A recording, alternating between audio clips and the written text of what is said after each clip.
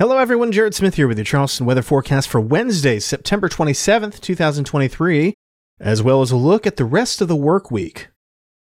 High pressure will wedge into the area starting on Wednesday, and this will keep us on the cool side of normal for the next few days. Moisture moving across the wedge will keep cloud cover in the area, though there will be some breaks at times as well.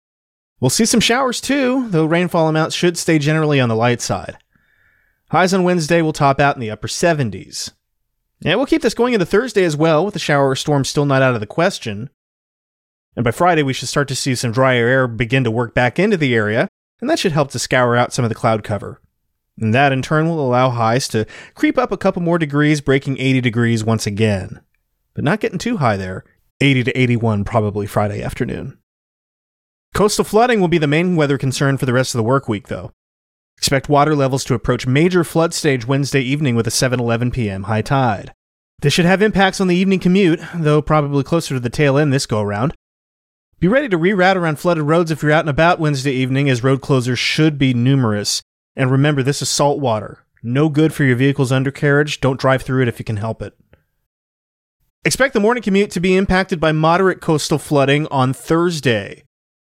And even greater impacts are possible with Friday morning's commute, as moderate to major flooding will be possible with high tide peaking just before 8:30 a.m. Stay tuned for updates on this and keep an ear out for coastal flood watches, warnings, and advisories from the National Weather Service.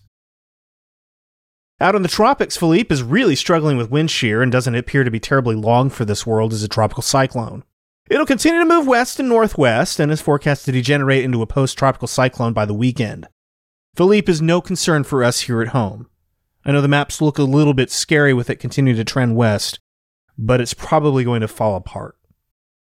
The other area of concern in the Atlantic is Invest 91L, which is way out there in the central Atlantic.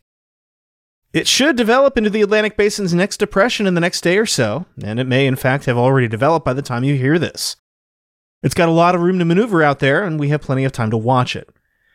Early indications from guidance are somewhat split on where it'll go, with a fair bit of members turning it northward, but some take a weaker storm further west.